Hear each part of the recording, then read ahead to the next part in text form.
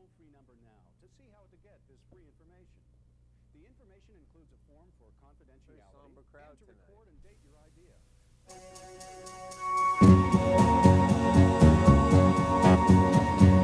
I went out walking through streets paved with gold, lifted some stones, saw the skin and bones of a city without a soul. I stopped outside a church house where the citizens like to sit. They say they want the kingdom, but they don't want God in it. Yeah, I went with nothing but the thought of you. I went wandering.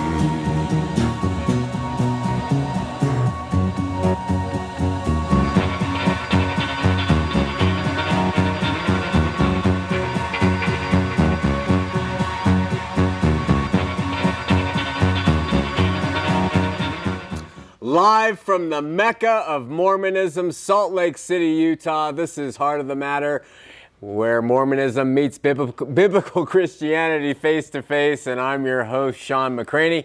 If you have family or friends who can't watch Heart of the Matter live on their television, they can go to hotm.tv online, click on the streaming video, and watch from anywhere in the world. I Was a Born Again Mormon is out of print. You may be able to find it at some local bookstores, but until we get the third edition back out, it will be a few months probably. We'll have to see. Remember, we meet every Sunday afternoon for a Bible study class at 2:30 at the U of U, and then at 7 p.m.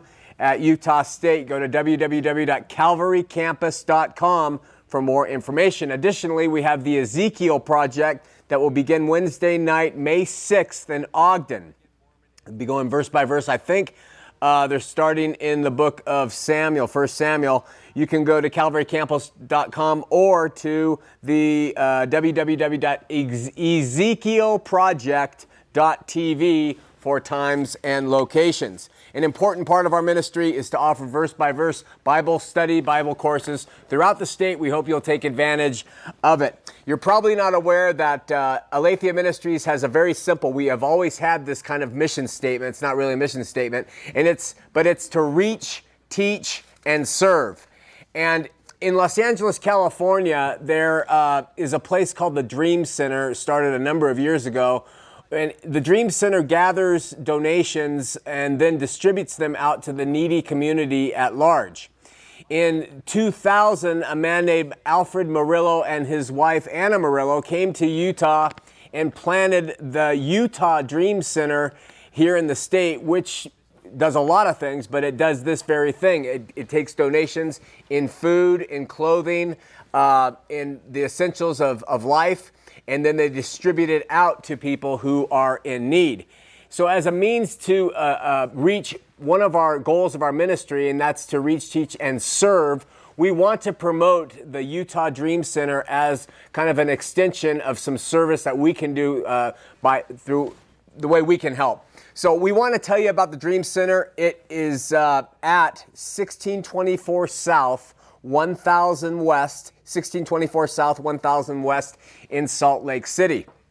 Now, there are viable alternatives out there to giving in the state of Utah. There are other places, but the biggest place is Deseret Industries, which is LDS owned, and that is a whole institution in and of itself, which someday we're going to address. But we hope that the Christians of the community will help Alfred and Anna in the Dream Center by taking the things that they no longer need or can use and taking them to the Dream Center. When you do that is any Tuesday from 8 in the morning till noon. They receive donations of furniture, clothing, foodstuffs, whatever it is. And then also on Tuesday from noon to 3, they turn around and they distribute that back out to the community and for people who are in need. And so it's a wonderful system, and we hope that you'll support the Dream Center, Alfred Murillo, in this cause. We'll be adding the website, their location, to our website if it's not already done. We ended it last week with a call from a guy who He challenged my teaching about the thief on the cross as being evidence that baptism is not necessary for salvation because Jesus had not yet ascended to the Father, which was in heaven. And so, therefore, from his LDS mind, what he was trying to infer was that when Jesus said to the thief on the cross, "Today you will be with me in paradise," that this was not heaven. And because it was not heaven or where the Father was, we should not think the thief went to heaven. By making this argument, the caller was trying to build a case that the thief on the cross would then have to remain in a state absent from God for eternity unless somebody performed a vicarious baptism for him in a LDS temple, and then that work being done, he would then have the baptism requirement accomplished, and then he would be able to enter where God is. And this was the guy's tacit argument. By making this argument, it would support the LDS erroneous belief that one, baptism is necessary for salvation, and two, if you die without hearing the gospel and being baptized, you can have a chance to receive this baptism, which is necessary, through the LDS vicarious work for the dead. Now, when Jesus said, "Today you will be with me in paradise," the word literally refers to a beautiful garden. That's pretty much what it meant. In the Septuagint, which is the Greek translation of the Old Testament, it uses the word paradise with the word Eden. In fact, you could read in Genesis 2 where it says, God planted a paradise in Eden. That's exactly how it's translated in the Septuagint. And the word came to denote a place of blessed happiness, especially blessed happiness after this world. The Romans had a place in their myths that was called Elysium, and the Greeks had their gardens of Hesperides. I think I'm saying that right, probably not. But the Paradisos, that's the paradise, is the blessed abode in the Persian language, okay? Now, the dead prior to Jesus ascending to his Father, the dead, the faithful dead who died, Abraham, Isaac, Jacob, Daniel, all the prophets of old, and anyone who had the faith requisite to not go to the hellish part of Sheol, went to paradise. So this is the doctrine. This is what the Bible teaches. Prior to Jesus' propitiation and atonement for all sin, shedding his blood and his ascension, everybody who was faithful prior to that went to Sheol. Sheol consisted of two places, a bad place, which would be hell, and a good place, which would be paradise or heaven. Jesus talked about this when he gives a parable about a rich man and Lazarus. And he says the rich man went to Abraham's bosom, which was a comparative to paradise or heaven, and the rich man went to hell and asked for the water. When Jesus cleared the way and his blood cleansed the way, and that way the departed could abode with the Father permanently when his blood was shed, then paradise became heaven. There was no difference. It was a restful, beautiful place, but now they could enter into the presence of the Father.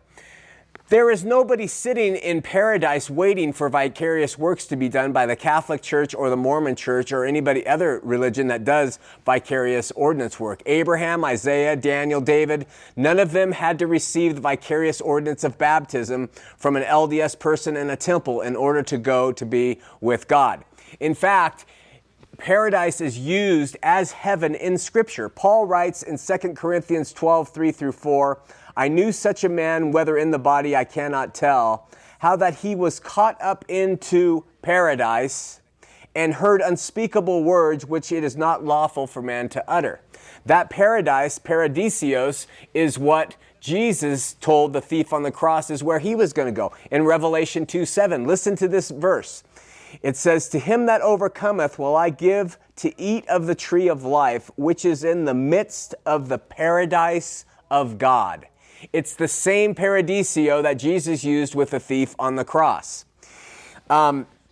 Within the context and whole body of Scripture, we No, we get the true teaching of where the departed went who were on earth prior to Christ's death and resurrection, and then what happened once that gulf was filled by his blood, and they all go directly to heaven.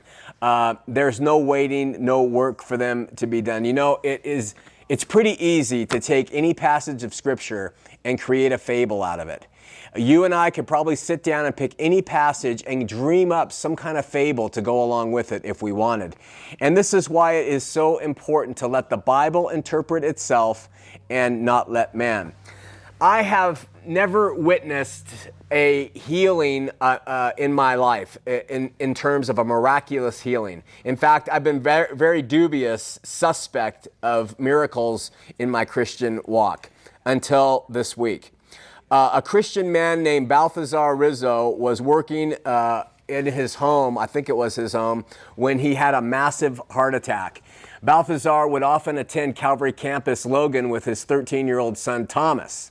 He was found in his kitchen with no pulse. They don't know how long he was there. They're thinking 10 minutes laying there before any kind of CPR was started. And then he was air vac to an Ogden hospital and placed on life support. On my way home from Logan Bible study last week, I stopped in at the hospital to see him and his family, and I learned that many Christians from his church up in Logan had been praying night and day for Balthazar. I learned from his wife that the doctors did not give him much hope, especially the neurologist who said if he survives, he will be seriously brain damaged. Thomas took me up to see his dad in the room that night, and I stood over a man that was attached to more monitors and gizmos than I have ever seen in my life, and he was not there as far as I could tell. It was breathing for him. He was monitoring everything. I put my hand on his arm when we prayed for him, and he was cold as the clay. And after we prayed, I looked at his 13-year-old son and I said, what do you think if your dad was standing here with you, Thomas? What would your dad tell you about someone that you love laying in the hospital bed? And this 13-year-old kid looks at me and he says, to trust God. So there's a lot of faith going up there. Profound and powerful words from a 13-year-old boy. 2 nights ago when I returned to Logan to teach our Bible study, I learned that Balthazar on Thursday sat up and started talking in complete sentences without a skip. And he absolutely has completely and fully recovered to the point that on Sunday morning he typed out this letter. And I'm going to read it. It says, "It is 6 a.m. on Sunday morning and I can't help but think of you. At this time I am doing very well and the doctors have a couple more tests to check the condition of my heart. They'll send me home sometime next week. What a ride. It went from we do not know if he's going to make it to if he makes it, he will have brain damage. Obviously, they did not factor in the power of God and the power of prayer. I don't know for sure how many people were praying for me, but many from all over the world sounds like a reasonable number. The results of this was an amazing recovery. The doctors could not believe it. Their response was, we have never seen anybody in your condition recover this quick. I kept telling them it was a miracle from God, and they looked at me dumbfounded. Dear brothers and sisters, let our prayers and worshiping God continue in our church as we have been doing. I love you and thank you for all you have done for me and my family." He puts a note at the end. The song that kept coming to my mind during my recovery was "I Will Praise You in the Storm" from Casting Crowns. I just want you to know, audience, there was no priesthood involved here in this healing. There was no one going and calling out the Melchizedek false priesthood or anything else. All that was done, which was a lot, was people exercising their faith in the Lord Jesus Christ to heal this man, and their prayers were heard. Last week, we introduced a recipe for a food we called Mormon cake. We're going to get to that after we have a prayer. Lord, we come to you and we praise you for the work that you do, that you open our eyes to your strength and show us constantly how wonderful and magnificent, powerful, trustworthy, righteous, and worthy you are when we are not. So we pause and praise you for this. We pray that you will be with our audience, wherever they may be. We pray you'll be with our volunteers, our camera people, our technicians, and those who are struggling. In Jesus' name, amen. Well, quickly, let me give you the ingredients again, and we'll go from there. The first being the fallacious initial construct, which states that there is one true physical church on the face of the earth. This is the first ingredient of Mormon cake. The second ingredient, which we talked about last week, was that this true church was then lost to a worldwide apostasy. Then this true church was restored back to earth through a man named Joseph Smith.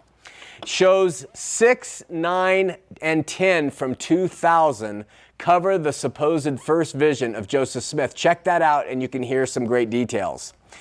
With this unneeded restoration of a false premise church, so the only true church on the face of the earth, makes up for the fourth ingredient, which is that with this restored church, this false priesthood was restored too.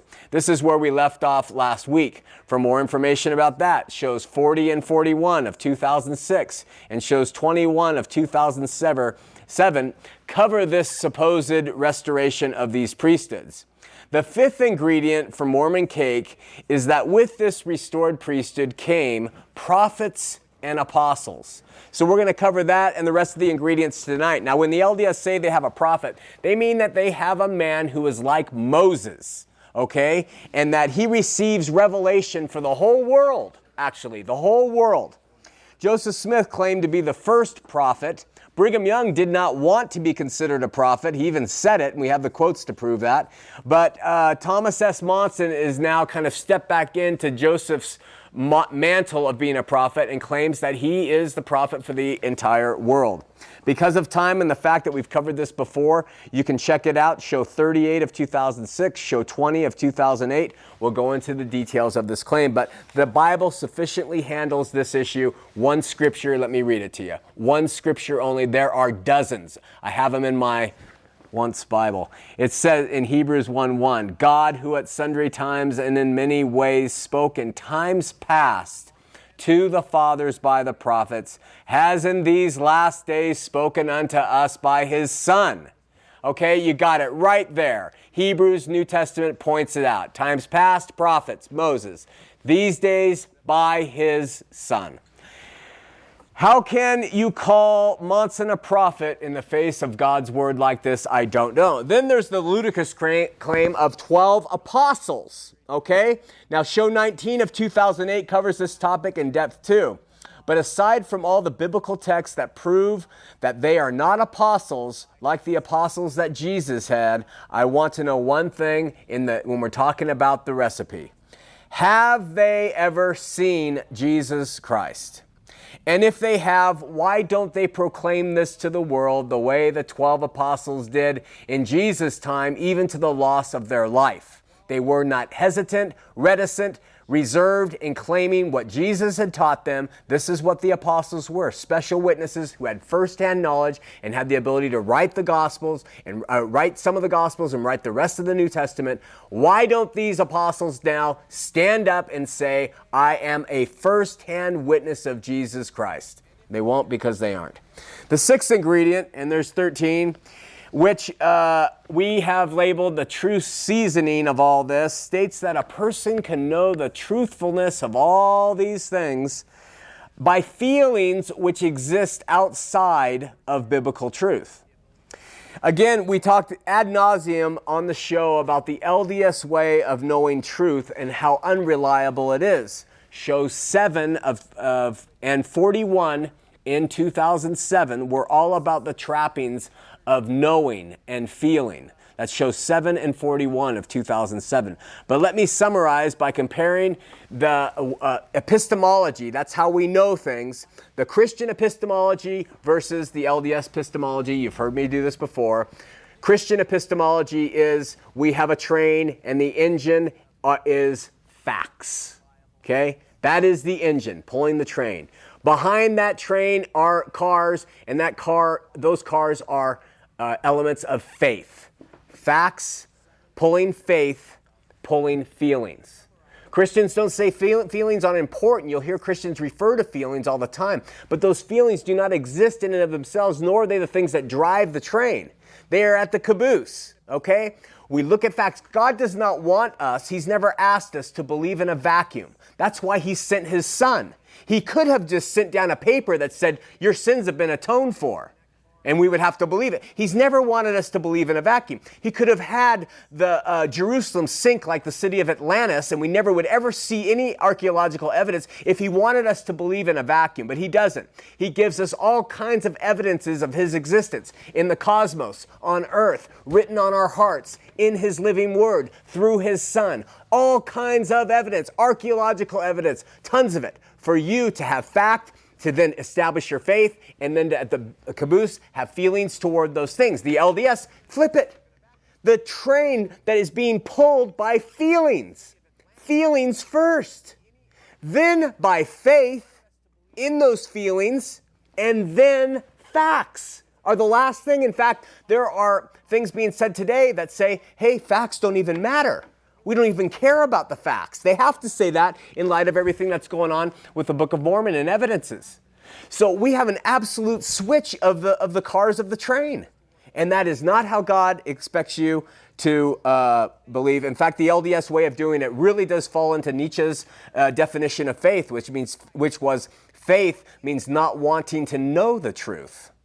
That's how Nietzsche, the atheist, described faith. And in the Mormons' perspective, the way they view faith, to me, that seems like the same thing. Don't forget Hebrews 11:1, yeah. Hebrews 11:1, that says, faith is the substance of things hoped for. And that hope is not, it's I'm waiting for it. Faith is the substance of things hoped for. The evidence of things not seen. Evidence of things not seen. All right, the seventh ingredient, it's a beautiful one. They have provided their membership in the Mormon cake mix with certain certainties that are not existent in the Bible. These include man-made answers to, where did I come from? Why am I here? And where am I going? Mormonism tells you without hesitation that you lived eternally before coming to earth, that you were a spirit child of God, the Father, and His heavenly mother wife, and that you had a spirit brother named Jesus, and you had who did the right things, and you had a spirit brother named Lucifer who did the wrong things, and they tell you just this is something you can be certain of. And so you buy into the fable. It tells you that there were sacred books written on golden plates buried in a hill by Joseph Smith. It tells you there was papyrus taken out of mummies that were translated. And they had nothing to do with what Joseph Smith said they did. They tell you and they give you all kinds of certainty. The age a child should be baptized. All the certainty. And so it just fills every gap that you would have. And you say, wow, I believe. I do believe. Through your feelings, through your own mind, not through facts, faith, and feelings. Then we have the eighth ingredient of Mormon cake, which is a whipped up legacy of persecution. And they are still playing this card like no other. It is so hyped up and inflated, so taken out of historical context, that you think there was a Mormon Holocaust the way they talk about it. I have long asked and still ask, how many actual Latter-day Saints, faithful Latter-day Saints, lost their lives due to martyrdom, death persecution? How many? 50? 100? Maybe? Most? 100? In addition with that question, how many lives were taken by the LDS as they sojourned through Joseph Smith all the way to the present day? How many people have been killed by members of the LDS Church? Put this on the scales against true Christian believers. Now, I say that true, and that's important. First of all, no true Christian would ever take the life of another person in the name of Jesus Christ. Okay? Second, millions upon millions upon millions of people, Christians, have lost their lives because of faith. Millions and millions and millions. Not 100, not 50, not 25, millions upon millions. And why did they lose their life? For Jesus Christ alone, not for their religion, not in support of the church that they go to, in support of their faith in Christ as God. Do you see the difference? You put your faith in supporting a church, an institution, you're no different in losing your life to it than a Nazi would be losing it to the Third Reich. You know, my dad lost his life in the war because he was fighting for the Nazis. You know, it's terrible. You know, and it's the same thing. All right? Hundreds of thousands of Christians are in prison today, right now. Hundreds of thousands imprisoned because of their faith. In North Korea, Kim Jong-il, he is a horrible opponent to Christianity. One of the worst repressors of Christians. They say that an average of 150,000 people die every year worldwide because they believe in Christ. There's no comparison here, and yet this place, they trump up and they whip up their persecution complex like no other. Okay, then we go to ingredient number 9, which states that if you want to be accepted by God, there are a number of attendant duties and observances you have to keep to be worthy. And then you can hear the chains starting to clink down the hall and the shackles being put on your feet at this point, because now you have to do things to be a member of this church, a worthy member, and it's important to be worthy. So it's everything from Sabbath day to paying tithing to what you eat and drink to how you look to what you let your children do to what schools you go to. I mean, it just goes on and on and on. There's a hierarchy, there's levels of it, and all in order to be pleasing to God, all in order to have eternal life. Okay, this is where the mix truly goes off from being a Christian batter to a Mormon batter. And then 10 states that you're calling to do all that you're told to do, that you actually, by observing these things, become worthy. They will label you. You are worthy.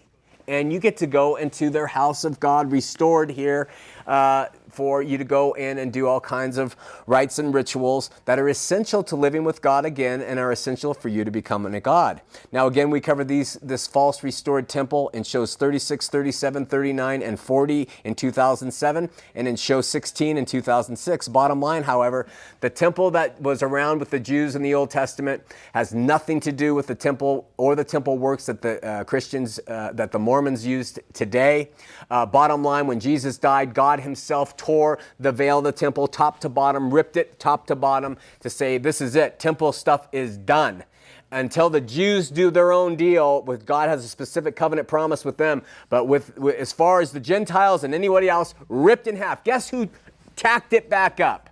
Joseph Smith. He put the veil back up, and you guys are going through something that God himself ripped down.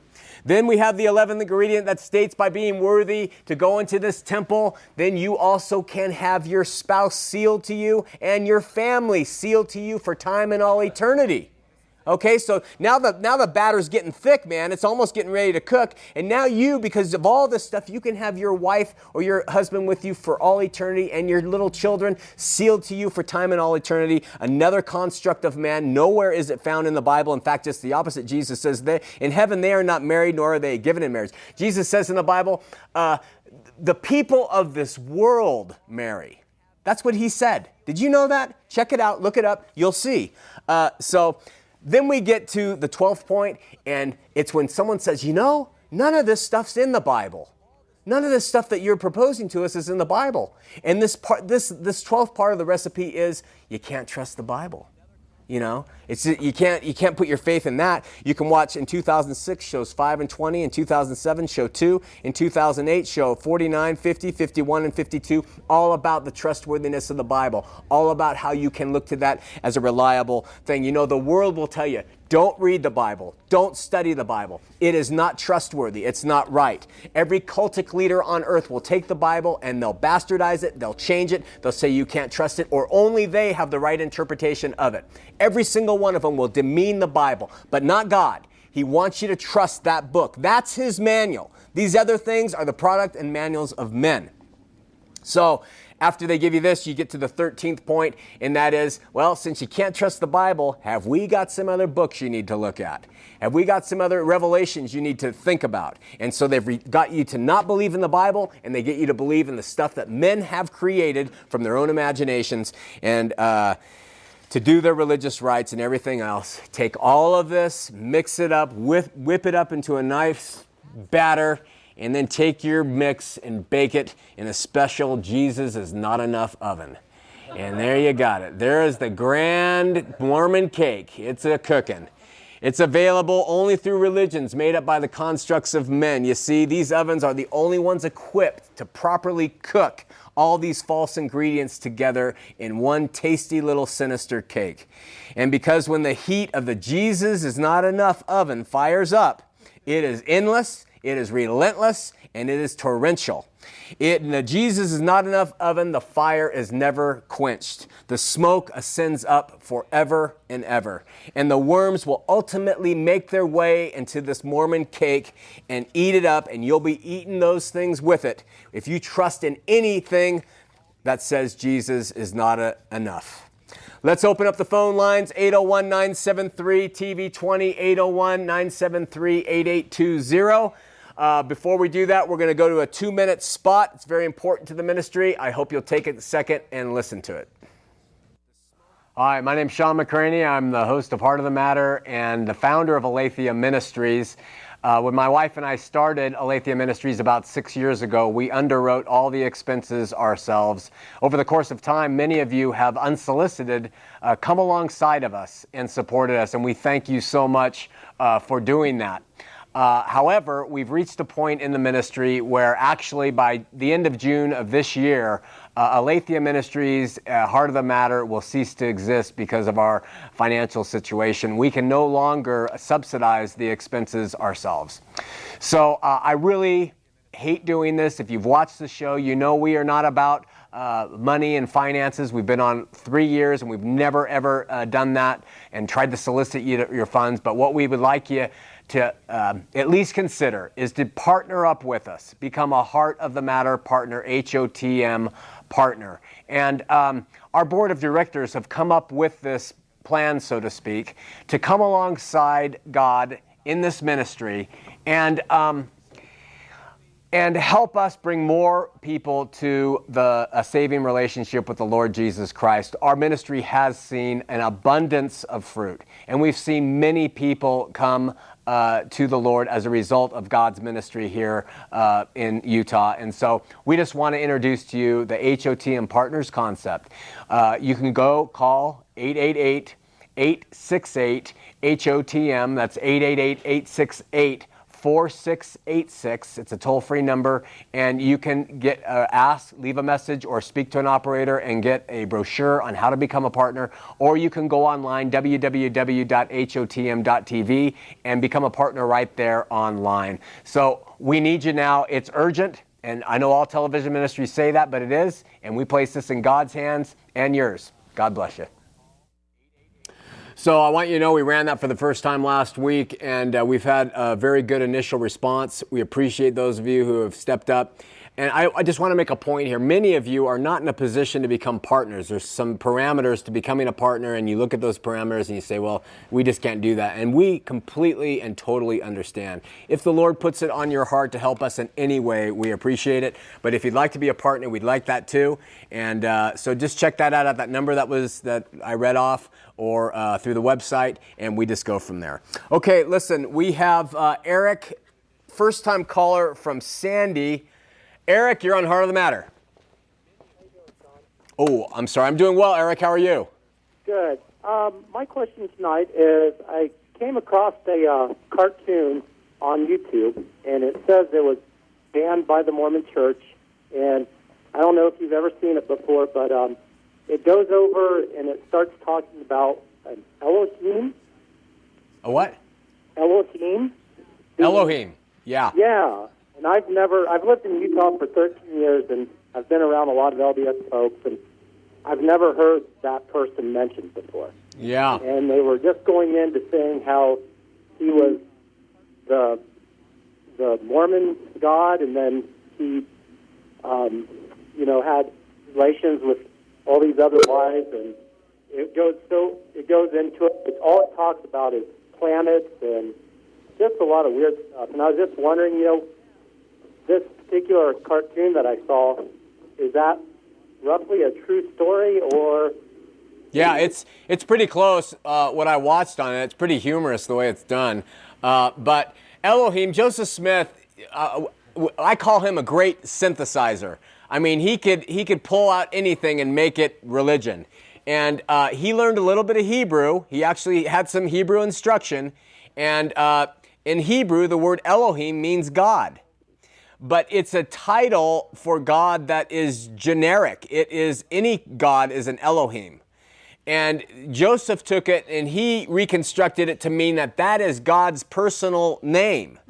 That it's Elohim the Father, or Elohim, whatever God's last name might be. Since he was once a man, he probably had one of those as well. But his first name is Elohim, according to Joseph Smith. And Joseph got that name for God from his study of Hebrew. But the problem is the name for God is not spoken. And it's the Tetragrammaton, and it's those four letters that are all uppercase, and we don't know what consonants go between them. We pronounce it Yahweh, but we're not sure. And that is God's personal name that even the Jews won't speak or write. And Elohim is just another bit, I mean, in the realm of Christian apologetics and true Bible scholars, that is a laughable thing right there. But that is what they're calling God the Father's personal name.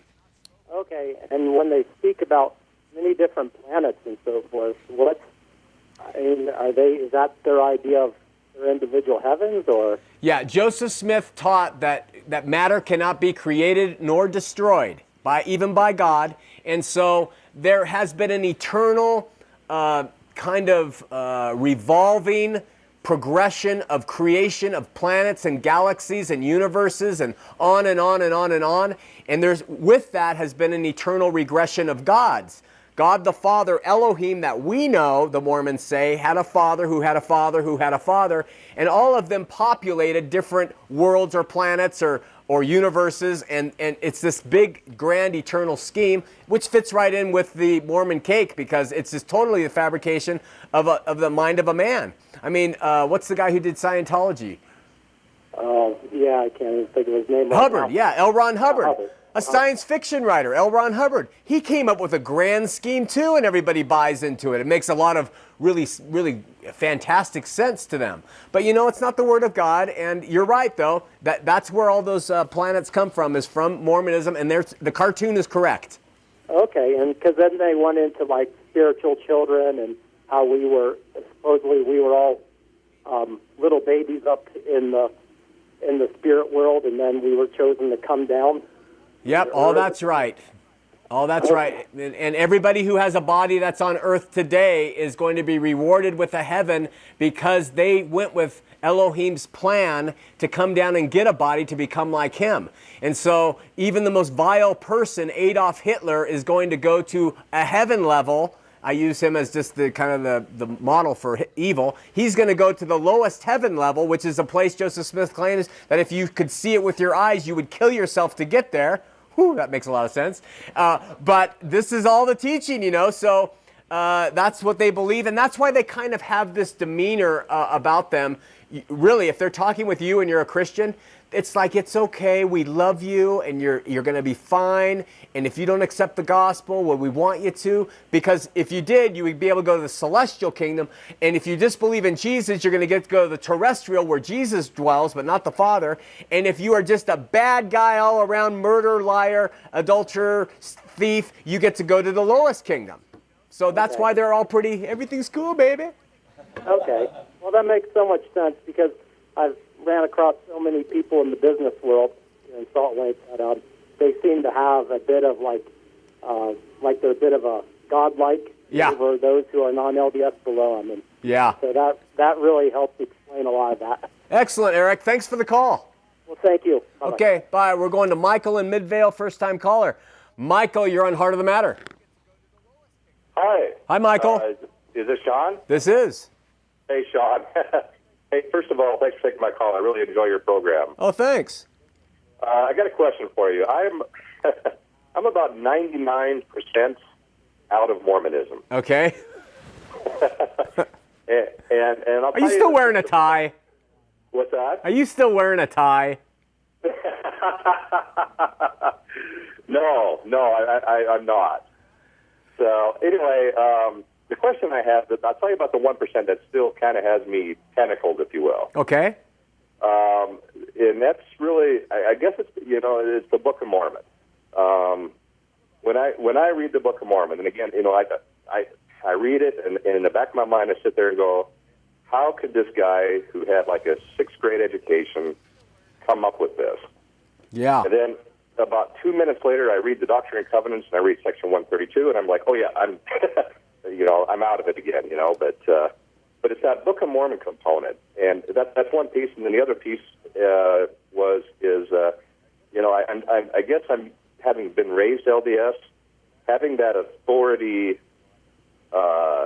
You're kind of ingrained with you need to have an authoritative resource out there to kind of settle disputes, like on homosexuality or and so on. And when I look at some of the faiths out there that allow that kind of thing, or those kinds of things, I guess that it comes back to there's like 2 major religions that have an authority. One is the Mormon Church, the other is the Catholic Church. How do you deal with stuff like that? Your questions are really good, and let me just take them in reverse. First thing about the authority. The groups with top-down authority have always managed religion better than the loosely knit Christian church. And there's a reason for that. If you want to make it in the arms of men and you want to have men that you can look to for answers for things, then you would go to something like these churches that have the top-down authority. I mean, the Christian church, the body of Christ, could learn some things from the groups that are considered cults, because they have such good structure, and that structure makes religion and things very easy, and it gives you answers that you have to really struggle for outside of it. But remember Jesus and how he established his church. He had a guy in Mark chapter 9 say to he was casting out devils in his name, and his apostles got really mad, and he said, hey, leave him alone. If he's not against us, he's for us, And it was very loosely knit, and it was open to everybody. And that diversity, there's a cost to it. For people to be able to worship and live and think of Christ and God in the way that the Bible speaks to them, there's a kind of a cost to that. That's my one answer for your last question. The first question on the Book of Mormon. Coming out of Mormonism is a lifelong process for some people. For me, I'm 99.999 out of it, but every now and then I'll think it's Sunday and I shouldn't go into the store. So I do have some things that are still tied. But a couple things about the Book of Mormon. One, I challenge you, Michael, go back and watch our shows on the Book of Mormon. There are 7 or 8 parts, and we go through and show how he did it. When I read Les Miserables, Victor Hugo's book, it inspires me to no end because it is riddled with Christian themes. The Book of Mormon has plenty of good, solid Christian themes because it was primarily a Christian work of the 19th century Joseph Smith put together. How he did it, whether his father helped him, Oliver Cowdery, Sidney Rigdon, his wife, or him alone. Let's say it was him alone. J.R.R. Tolkien wrote The Hobbit when he was in his teens. You can be a fanciful, creative person. Yes, his education was low, but his intelligence was massive. He wasn't some hayseed. His parents were both educators. You can look also at the sources that he used to put the book together, primarily the Bible. So when you read that, Michael, of course you're going to resonate with good feelings to it because it is using God's word within the text of a fictional story. So in time, the way that's going to help you most, I believe, in overcoming these things and beginning to see the light is to study the Bible. By the time you get to the end of it, your eyes will be like, wow, now I get it. Great answers on both questions. Thanks, man. What's that? Thanks for watching the show. You bet. Thank you. Take care. Okay, you too. Bye-bye. Bye-bye. We're going to Colin in Provo, first-time caller. Colin, you're on Heart of the Matter. Oh, great. Thank you for your show. I really appreciate the courage that you have to get on this Utah TV station and say the things you say. Courage or stupidity? I had a question for you. Okay. About someone that I really love and care for. They have some serious doubts about the LDS Church, and they've been through the temple, and felt that they've had spiritual experiences in the LDS Church, and now that they're doubting it and they've learned a lot of the history and such, they really can't get past the fear of outer darkness. It haunts them. You know, they think of it all the time, and they think of this dark place where there could be monsters or demons, and they can't see their family, and they can't see anyone. And if they leave the church, the Mormon church, they may have to experience it for eternity, and it just scares them to death. Yeah. Do you have any advice for them on how they could possibly get past that control and that fear that they're lost in right now? Well, you know, I'm an outer darkness person too, according to the Mormon Church. I'm with you. What helped me, Colin, is this: if I, as a man, have completely renounced the religion of my youth up till I was 40, Mormonism, and now fight against it, in the name of Jesus, who I have been sold out to, who I love, I try to give my every day an hour to him. I try to know him. I try to serve him and be obedient to him. Does that seem right that I will try to go and serve and love, and my life has changed because of what Jesus has done for me, that because I have renounced what Joseph Smith concocted, I'm going to be in an outer darkness? I trust Jesus far more in what he's promised than what Joseph Smith and Brigham tried to scare us with. So that is what helps me. I don't anymore, but if I used to think, I'm going to the outer darkness, and they really scare you with that your whole life, so it's normal for your friends to think that. But again, the answer is going to be for them long term, getting into the Word, finding out more and more who Jesus is. Tell them not to worry about outer darkness right now. These are like curveballs that Satan throws at you to take your eyes off the Bible and Jesus. Tell them, okay, just leave outer darkness to God for a minute. Get in, read your Bible, stay on your knees, make war with the floor, and go, if they will, to a Christian church that preaches it. Down there in Provo, Christ Evangelical is a great one. That is my recommendation, and in time, they'll be angry at the fact that those guys have trapped them with this fear that if they leave this religion, they're going to be in this dark, dark place where no one can see, hear, feel, or smell. Okay, sounds good. All right, Colin, great call. Thank you for your advice. All right, thanks. Uh-huh. Bye-bye.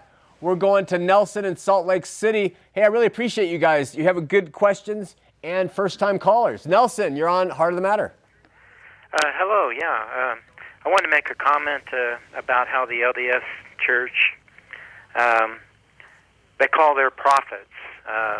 Anyone who's apparently is called by them to be a general authority is then a prophet, seer, and revelator. That's not how I read it when I read the Bible, especially in the 12th chapter in Numbers. God himself came down in a pillar of cloud in front of the tabernacle of the congregation and said that if he calls a man to be a prophet, the man will see him in a vision, and he will hear his voice in a dream. And that's how God calls people to be prophets. And then I checked after that. Every book in the Bible, every person who wrote in it, testifies that they saw God, either in a vision or in a dream. Huh. And then in the New Testament, the people who wrote there, they all met the Savior personally, who was God in the flesh. So it's quite a bit different. They claim to be prophets, seers, and revelators, but if you ask one of the Mormon general authorities if they've seen them, they say God doesn't trust the blabbermouth. So that's their convenient excuse. God doesn't trust them. I haven't heard that. Yeah, but that's how God calls people to be prophets. He chooses them himself, and they took that away, and now they're saying that they call men. But as far as I know, God didn't come down the pillar of cloud even to any of the Mormon pioneers or anyone and tell them any different. Exactly. Yeah. Nelson, that's a really good point. Thanks for sharing that. I hadn't thought of it, considered or knew it. That's really good. Thank you so much. I have one more question. Have you read Martha Beck's book? She's Martha Nibley Beck, Hugh Nibley's daughter. The one on her dad? Leaving Mormonism? No, I haven't read it. Leaving the Saints. Yeah, you might want to read it. She goes a lot into church history there. Does she? And it exposes a lot of the faults with Mormon. She went into it deeply herself, studying it. It's very eye-opening. Well, she's an excellent writer. I'll check that out. Thanks so much. All right. Thanks. Okay, take care. The work you're doing. Thank you. Bye. We just lost Ryan, but we're going to Marilyn and Idaho. Marilyn, you're on Heart of the Matter. Hi. Hi, Marilyn. Hi, Sean. I love the show. learn a lot. But I want to throw out a question to you. Yeah. The question would be, the truth is the truth, correct? Yes, truth is truth. Truth is truth, cannot be changed, correct? Correct.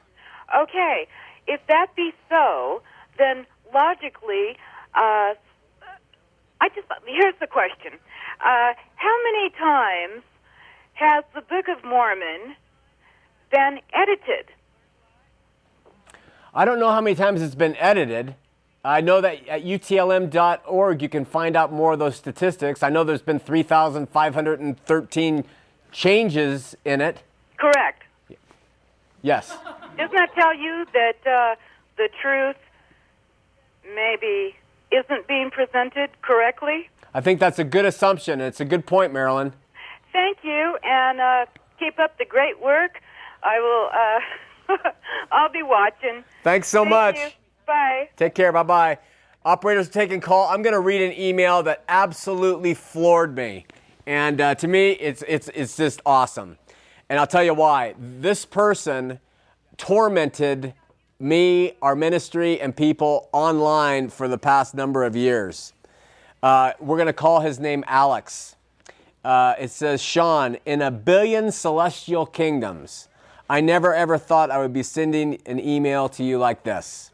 I was a born in the Covenant Mormon, 43 years, seminary grad, returned missionary, temple married and temple going with many, many callings, bishopric membered, dyed in the wool, true blue Mormon until last year when I started watching Heart of the Matter on YouTube.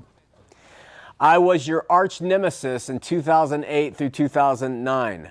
Me and another person used to go on YouTube all the time. My alias on YouTube was Alex. I would discount most of what you said as heresy, and in the beginning, I fought you at every turn. I probably posted over 1,000 messages on YouTube against you. I did this because I was responding to the call of one of the general authorities to fight for the church on the internet. Like a true believing Mormon, I always blindly do what I am told. So I started on YouTube and I happened on your show. One day I heard you mention the magical peepstone in the hat that Joseph Smith used during the translation process of the Book of Mormon. You challenged viewers to look it up. I hadn't heard the details about this before, so I emailed FAIR, that's a Mormon apologetic group, and to their credit, they told me the truth about it. I thought, I wonder what else the church is hiding, because they didn't tell me about this stuff in Sunday school, seminary, and the MTC. To me, hiding stuff or sugarcoating facts is the same as lying for the Lord, baby. That's him, not me. What a bizarre story. No wonder they leave this out in the missionary discussions. About this time, you did another episode on Joseph Smith's marriages to other women who were already married, and the way you said, does this really make sense to you that God would allow this of his prophet? Does this really seem reasonable to you? The way you said it really got to me. I kept hearing your words play in my mind over and over. I investigated this doctrine and well, and to my astonishment, found out a lot of things about Joseph Smith that are never mentioned inside the walls of the church. Your show and this other person on YouTube got me using my brain a little bit because, as you know, in the church, members are taught not to question. He goes and talks about, he stumbles onto another website, and he found that they talked about blood atonement. The church cannot escape all this stuff. In any case, I thank you, my brother, for showing me the light, bringing me out of the darkness into the true and living Christ. Your brother in Christ, Alex. And then he writes, P.S., please don't use my real name. My wife is divorcing me after 23 years due to my newfound belief system. Jesus said that there would be times when his name would divide families, and this might be one of them, but I'm amazed because this person, you've probably had these conversations with Latter-day Saints. You think they will never round the corner. They will never give it up, and this is one of them. I'm just frankly blown away that Alex, has come around. Alex, I praise God with you for what's happened in your life. We're going to Jody in Salt Lake City. Jody, you're on Heart of the Matter. Hi. Hi, Jody. How are you? I'm fine. How are you? I'm doing great. I've got a question to ask. Yes. I'm listening to you probably for the second or third time. Okay. And I heard you talking about the Book of Mormon. I'm not a Mormon, by the way. Never have been. Could never be good enough to be a Mormon. Uh-huh. I'm a born-again, Jesus-believing Christian, okay? Okay. I live for him. He died for me, okay? Awesome. So anyway, I grew up in Salt Lake City, and I used to know a lot of stuff about the Mormon Church, and I'm 69 years old, and I've forgotten half the stuff I used to know. But anyway, I learned that the Book of Mormon was written by a Protestant minister, and I can't remember whether it's Presbyterian or Methodist. Okay. Ethan Smith or Solomon Spaulding? I don't. It could be. I don't remember. Yeah. All I know is that it was plagiarized by Joseph Smith. Yeah. And whatever, because I know he was a genius. Yeah. Joseph Smith was an absolute phony baloney genius. Okay. Yeah. And but what do you know about that? I know he died, and then his wife was going to have it published, or she did have it published. I'm not sure what I remember. And then she died, and I always thought she was murdered, but maybe not. The manuscript evidence you're talking about is there's two different sources regarding plagiarism from fictional books. And one is Ethan Smith's view of the Hebrews. And there are aspects of that B.H. Roberts, church historian, said he was certain that these parallels cannot be dismissed. And then there was Solomon Spaulding's, what's the name of that book? Manuscript Found. And that is a theory that he borrowed from Solomon Spaulding's writings too. Interestingly enough, it was Solomon Spaulding, I believe, attended Dartmouth. I think he attended Dartmouth, and there's a whole bunch of connections to the Smith family there. But I remember that name, but I didn't remember what the connection was. Yeah, but the thing with it is I don't think he plagiarized anything straight out. He just borrowed from all sorts of places, and we can find verbatim quotes from these places and thematic approaches in the Book of Mormon that are taken from these other sources all over. Not just that, newspapers from his day, popular themes about what was going on.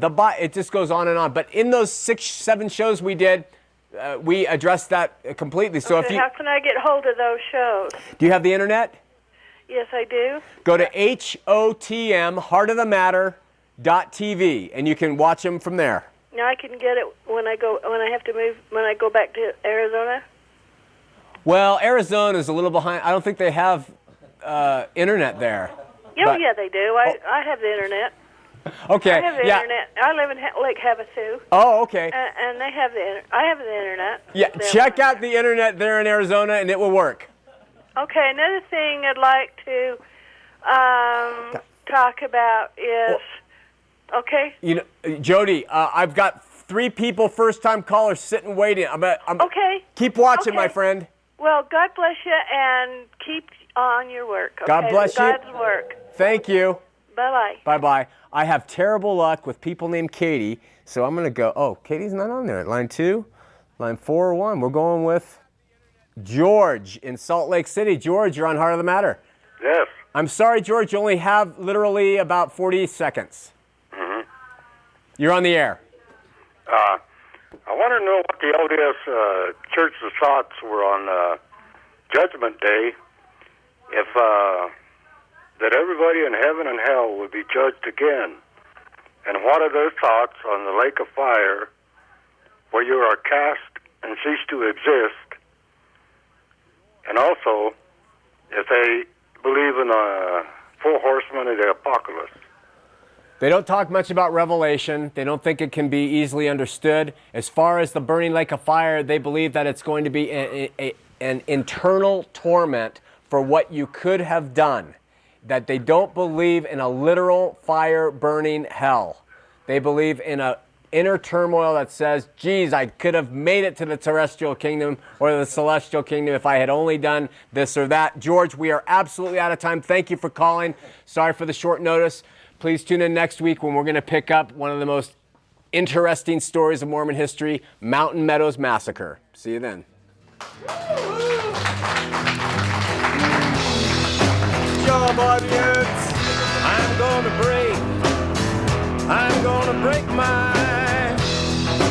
break my rusty cage and run. I'm gonna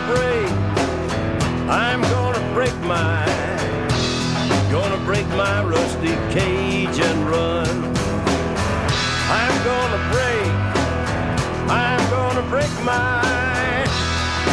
break my rusty cage and run. I'm